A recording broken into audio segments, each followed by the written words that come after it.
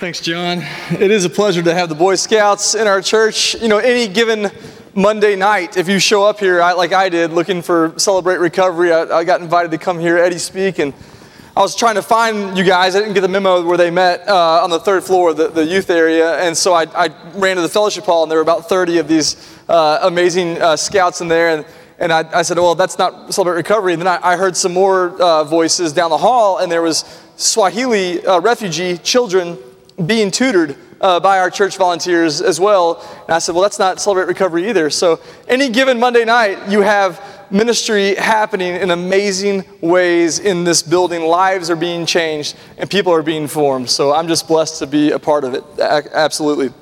It's been an unbelievably exciting time for my family. We are so blessed, like I said, and just so grateful and overwhelmed. And last week, I hadn't even thought about it really, but we were driving up here and my wife said to me, are you ready for today? And I said, yeah, I think so. I think I'm ready. She said, are you ready to say yes if they offer you your dream job? And I hadn't really thought of it in those terms of dream job, you know, but the more I thought about it, I said, yeah, it really is. It really is my dream job to be able to pastor and shepherd a church with 75 years of tradition to build on.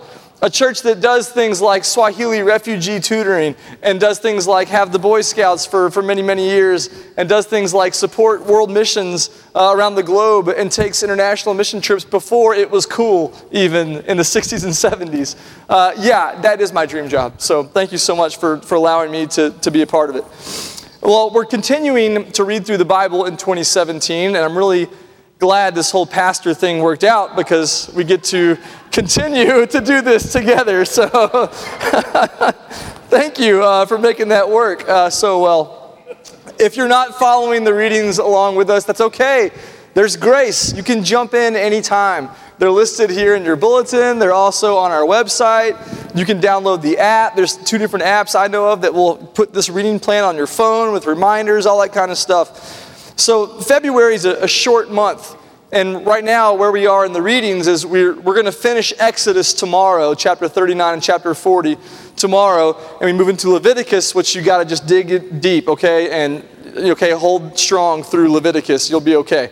And we're nearing the end of Matthew. We've been in Matthew the entire year of 2017. And so what we're going to do for February, I'm only here 3 Sundays. I'm out February 19th on a spiritual formation retreat with my doctoral program at Lipscomb University. So Trey Heyman's going to preach and the youth are going to help out in service. It's going to be an amazing day. I hate to miss it on the 19th. But what we're going to do the other 3 Sundays is look at some of these later teachings of Jesus at the end of Matthew.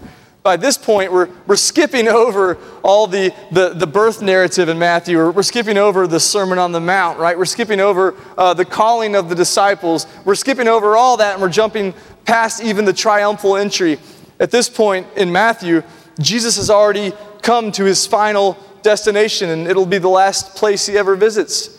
He knows that this is the beginning of the end, that now he's in Jerusalem, that he's going to stir up the authorities to the point where he will be betrayed and arrested and eventually crucified, but that he will also rise again from Jerusalem as well. So this is it, the end of his ministry, the end of his time here on earth happens in these last few chapters of Matthew. And while he's here in Jerusalem, he gives some really powerful teachings. He shows up at the temple to teach the religious leaders of that time in Jerusalem. And this is the same temple that he just came to a few days before and drove out the money changers. He made a whip and drove out the money lenders and said, you've made this place a den of thieves, a den of robbers, but God says, my house shall be a house of prayer, right? So while he's teaching these religious leaders, he's turning everything that they know up on its head. He's telling the religious establishment, you've put a yoke of burden on these people by teaching them these false narratives, these false truths that have really nothing to do with the real kingdom of God itself.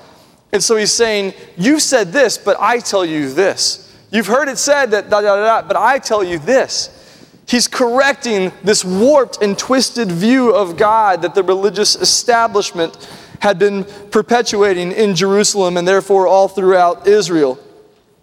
So it's important to remember that, the words of Christ matter, don't they? We're calling this series Words to Live By. I promise I have hundreds of books about the teachings of Jesus on my shelves in my office right now. But isn't it good to just listen to the words of Christ themselves sometimes? To just hear the words of Jesus for their face value and let the Holy Spirit speak to us through the words of Jesus himself? Sure, it's true that all Scripture is breathed out by God, right? And it's profitable for teaching and for reproof and for correction and training in righteousness. But the words of Jesus are special. These are these spoken words of God in the flesh while he was with us. We would do well to pay close attention to the words of Jesus because they are truly words to live our lives by.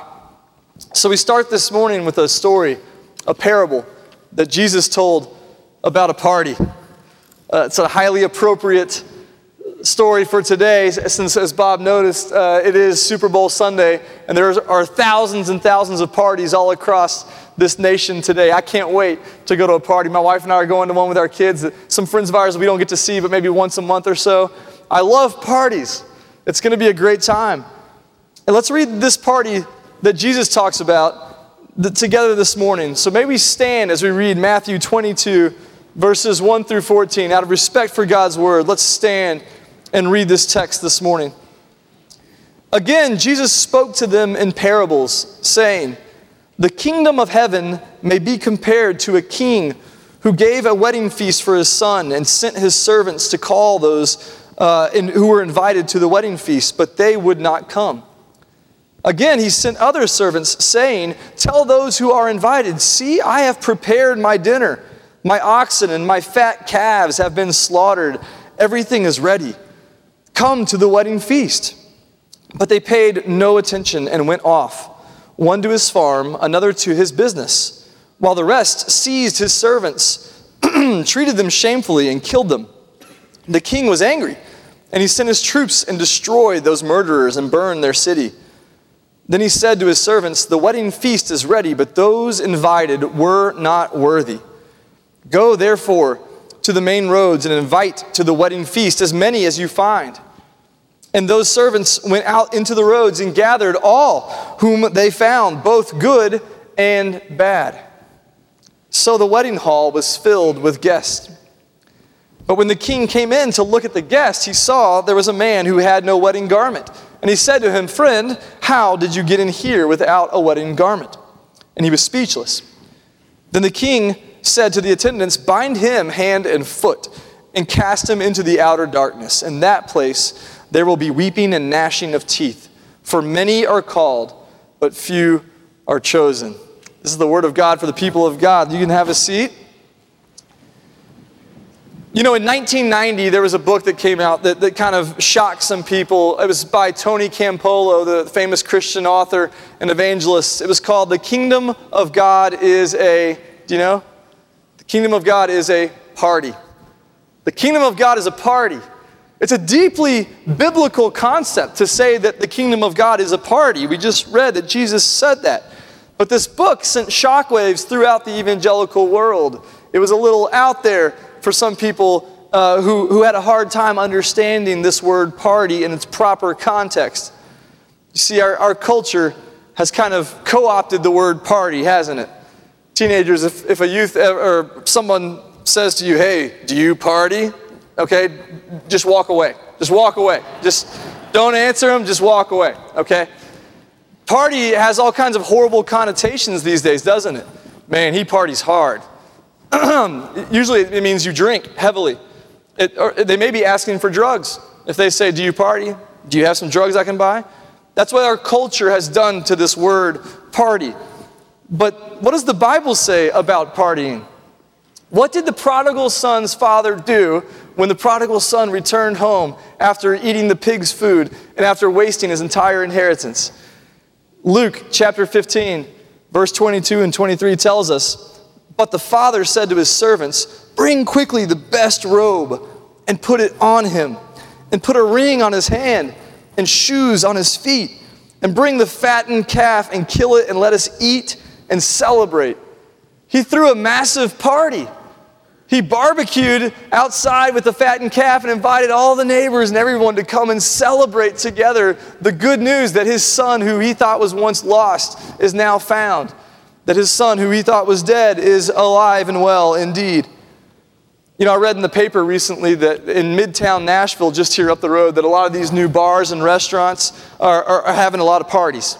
There's a lot of partying going on now in Midtown. And so the residents aren't so happy about that because parties tend to make a lot of noise. I know Nate Burbank and the Wanna Beatles were supposed to play. Are you another Nate? Yeah, there you are. There he is. Yeah. He was supposed to recreate the Beatles' rooftop performance at Soulshine Pizza in Midtown. And I was so excited about taking the staff and we could go get some pizza and hear the Wanna Beatles play just like the Beatles did in the 60s. I thought that'd be an awesome experience. But then it got shut down because the neighbors complained because of noise. They canceled it before it even began. But parties are loud.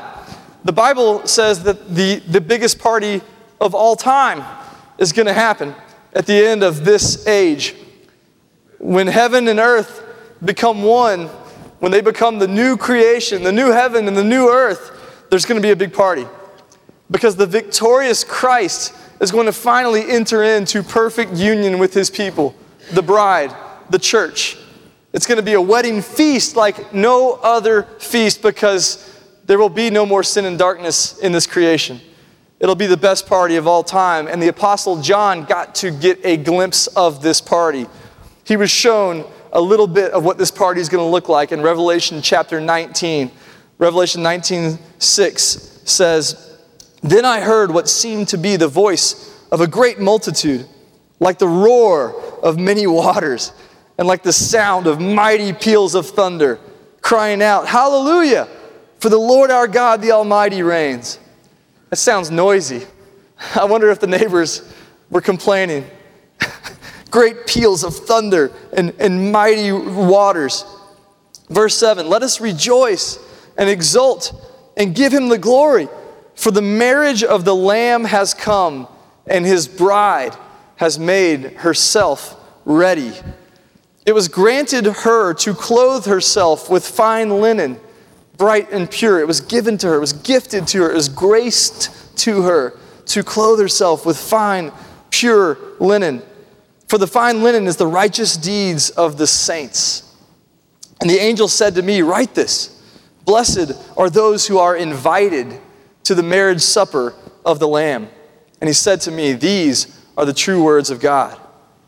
The angel says you're blessed if you're invited to this party. And the good news is for you and for me that we are invited to this party. When Jesus tells this parable, he says it's going to be a massive party, okay? And you're invited. He's doing this in order to correct the twisted ideas of what God's all about that the religious leaders of Jerusalem had concocted based on their understanding of the law alone. They had made their faith into a list of do's and don'ts. They had reduced God's kingdom into those who were good enough, those who were good enough by their own merits, by their works, by their righteous acts and deeds. Instead of understanding that the law only served to show them how far short they had fallen of God's standard of glory and grace, they added it as a burden to the people of Israel. Jesus says it's not about that. It's not about being good, because no one's good. We've all fallen short of the glory of God. It's not about following the rules. It's not even about having bigger and better churches. It's not about church growth. It's about a party. It's about celebrating. If you do that well, the other things will come. Church growth will come, right? The righteousness and the deeds of the saints will be poured out through the course of celebrating at the party.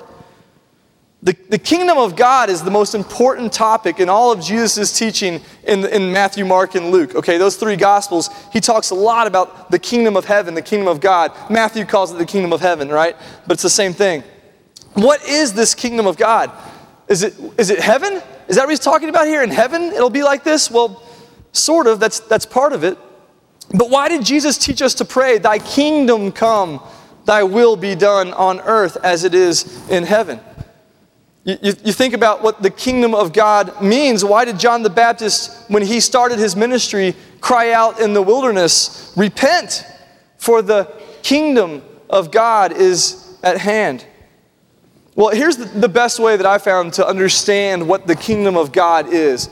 I think the kingdom of God is anywhere where God's will and His reign and His rule are executed rightly. The kingdom is where God's will and His reign and His rule are done. Where does that happen? Where is God's will always done? Heaven, definitely. Heaven is part of the kingdom of heaven.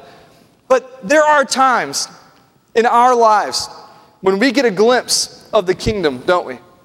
There are times when the kingdom of God breaks through into our world here, when we see God's will and God's reign and God's rule executed here, like thousands of Africans who learned to read God's word for themselves because of the work that Dr. Bert Dyson did.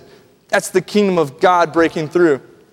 Like a group of women and young adults in this church and older adults who came together to throw a massive surprise baby shower for someone who was in need in this church.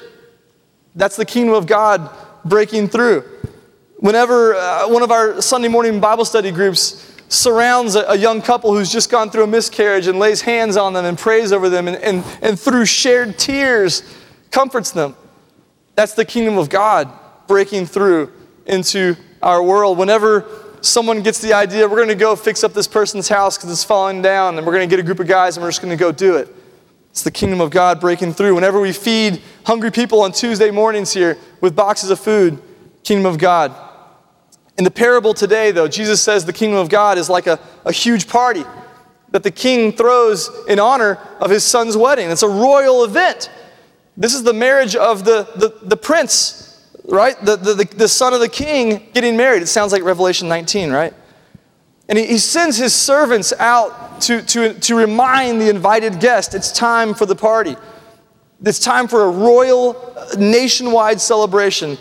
You think they would be so excited. This is the greatest gala ever put on in the nation. And you think they'd be so excited about the prospect of being invited, but they refuse. That's crazy, right? That's illogical. You don't turn down the king. You don't say no to the greatest gala ever. What Jesus is saying is that when we twist religion into the ways that the religious leaders of Jerusalem had twisted it, it becomes unnatural and illogical. It's against the way God intended for things to be. So the king sends the servants out again to make sure these people understand what it is that they're saying no to. He says, this is going to be the biggest blowout this country's ever seen. I got all the fattened calves barbecued. I got the oxes slain. I've got all the finest foods in the land. I got all the garments ready to go for the wedding. You do not want to miss this. And the time for the party is now, he says. They've been prepared. It is time for the party. And this text this time says that the invitees didn't even care. It says they paid no attention to the servants at this point. They're too busy with their mundane little worlds that they're involved in. One goes about his business, it says. The other one has to dig around in the dirt on his farm, it says. I can't have time to go to a royal gala. I've got to dig in the dirt here in my little plot of land. It makes no sense. It's illogical. It reminds me of what C.S. Lewis said in his incredible sermon, The Weight of Glory. If we consider the unblushing promises of reward and the staggering nature of the rewards promised in the Gospels, it would seem that our Lord finds our desires not too strong, but too weak. Why do we sin? Is it because we desire something too greatly? No. C.S. Lewis says that your desire for pleasure is really too weak. That's why you sin. We are half-hearted creatures, he says, fooling about with drink and sex and ambition when infinite joy is offered us. Like an ignorant child who wants to go on making mud pies in a slum because he cannot imagine what is meant by the offer of a holiday at the sea. We are far too easily pleased. It's true, isn't it? It's some powerful, life-changing stuff there. It's what Jesus is talking about. This is what he's telling to the priests and the scribes and the lawyers who are all gathered there in the temple of Jerusalem. He's saying that you don't really desire to be a part of the incredible party the incredible wedding feast that God is putting on for his people right now. What a shame. You have no idea what you're missing out on. That's what Jesus is saying. And then some of the invitees, it says here in the text, go so far as to seize the messengers, and some of them even kill the messengers. How does the king feel about that? He says he's angry about that, so he sends his troops to do justice. The troops come in and they take these people who have no respect for the king and they level their cities. There are consequences for when you disrespect the king, right? He's the one who controls the armies. He's the one who's in charge of the land. We must get in line with him. So then Jesus says that the king sent the remaining servants out into the main roads, which is where the poor people hung out. The main roads is where those other people hung out. Those whom the religious establishment had deemed unworthy of the party, unworthy to come in. Jesus said, go get them, because they're entering into the party while you're not. So they go out into the roads, they get the good, the bad, the ugly, they bring them all into the feast, and of course the king's purposes are always fulfilled. It says the hall was full of guests, and the party was on. Because when God intends to throw a party, he throws a party. No matter who comes or not, he's going to make it happen. So these people who are bad, it says, they don't remain bad, because once they get there, the king clothes them with the robes of righteousness, and then they enter into the party. The story tells us about one unlucky fellow, though, who missed the memo and didn't get his robe. And he shows up in his old rags of filth and disgust. And the king says, who let you in here without the robe of righteousness? And he casts him out into the trash heap outside the city where the burning never ceases. So there's two main points here, really. First, remember that you are invited today to this party. I don't know if you have a Super Bowl party to go to or not today, but you do have a party to go to that's far greater than any Super Bowl party that's ever been thrown.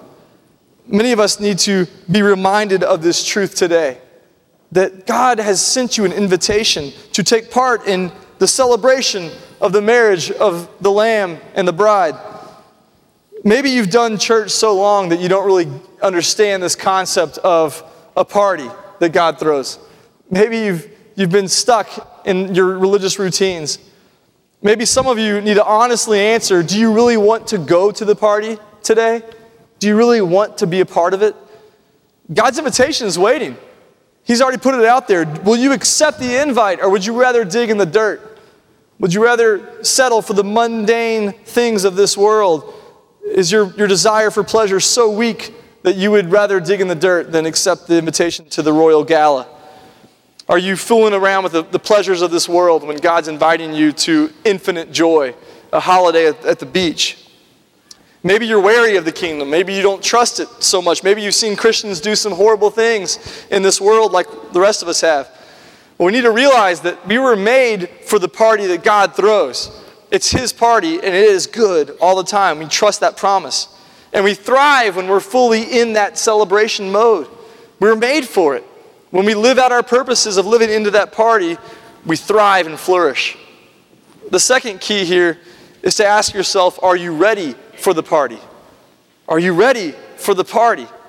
Don't show up unprepared for the party, dressed in your rags of filth and unworthiness. Maybe you haven't accepted the righteousness in the garment of grace that God offers you today freely, along with his invitation to the party. Maybe you're so unprepared, you haven't really found a love for God's word. Ask God to give you a love for his word. Jump in with our Bible readings today. Go home and read Exodus 39 and 40. Start dwelling in God's word and let him speak to you. Maybe you haven't honestly prayed in a long time. Maybe you need to develop a discipline of prayer in your personal life. Start today. Learn to live in the ways of the kingdom right now so that you'll be ready when the party is time. I don't know what it is that you need to decide today. Maybe it's that you've been living in this legal battle in your mind about being good enough. Maybe you've never accepted the offer of Christ's righteousness that is given freely through the cross of Jesus. Or maybe you just need a church family. Maybe you've kind of been floating out there on your own, doing life on your own as a Christian. We all need church family. Maybe you haven't seen the kingdom of God break through in a long time. Maybe you need a breakthrough in your life. You need to see God's will and His reign and His rule done in your life today. Whatever it is that you need to decide, we're going to stand and sing our hymn of invitation. Come just as you are. Before we do that, I want to offer a word of prayer just for our church and over all of us. Let's pray. Lord God, you are high and holy and exalted over all the earth. God, you are fully in charge and you are fully good. We trust those promises. God, we ask that you would help us to be a part of your party. Help us to understand the kingdom celebration that you have going on throughout the cosmos. May we put on our garments of grace, our robes of righteousness, and enter into the celebration with joyful, willing hearts. I know a lot of folks in this congregation don't feel like partying today. They don't feel like celebrating. God, remind us of what your party is, of what your kingdom is. God, remind us of your grace and goodness and what it means to enter into the marriage feast, the wedding feast of the Lamb. God, I pray that if anyone's here today who's never done that for the first time, that they would come forward now and surrender their lives to you, the Lamb, that they would put on the garment of grace for the first time. God, I pray that if someone is here today and needs a church family, they would come and talk about joining Woodmont and what that means. God, I pray that if someone's here who's not been baptized and not ever been followed the example that you said of dying to themselves and rising into a whole new kind of life, that you would help them make that decision today. Let your Spirit have its way now, God. We pray these things in the high and holy name of Jesus Christ our Lord. Amen.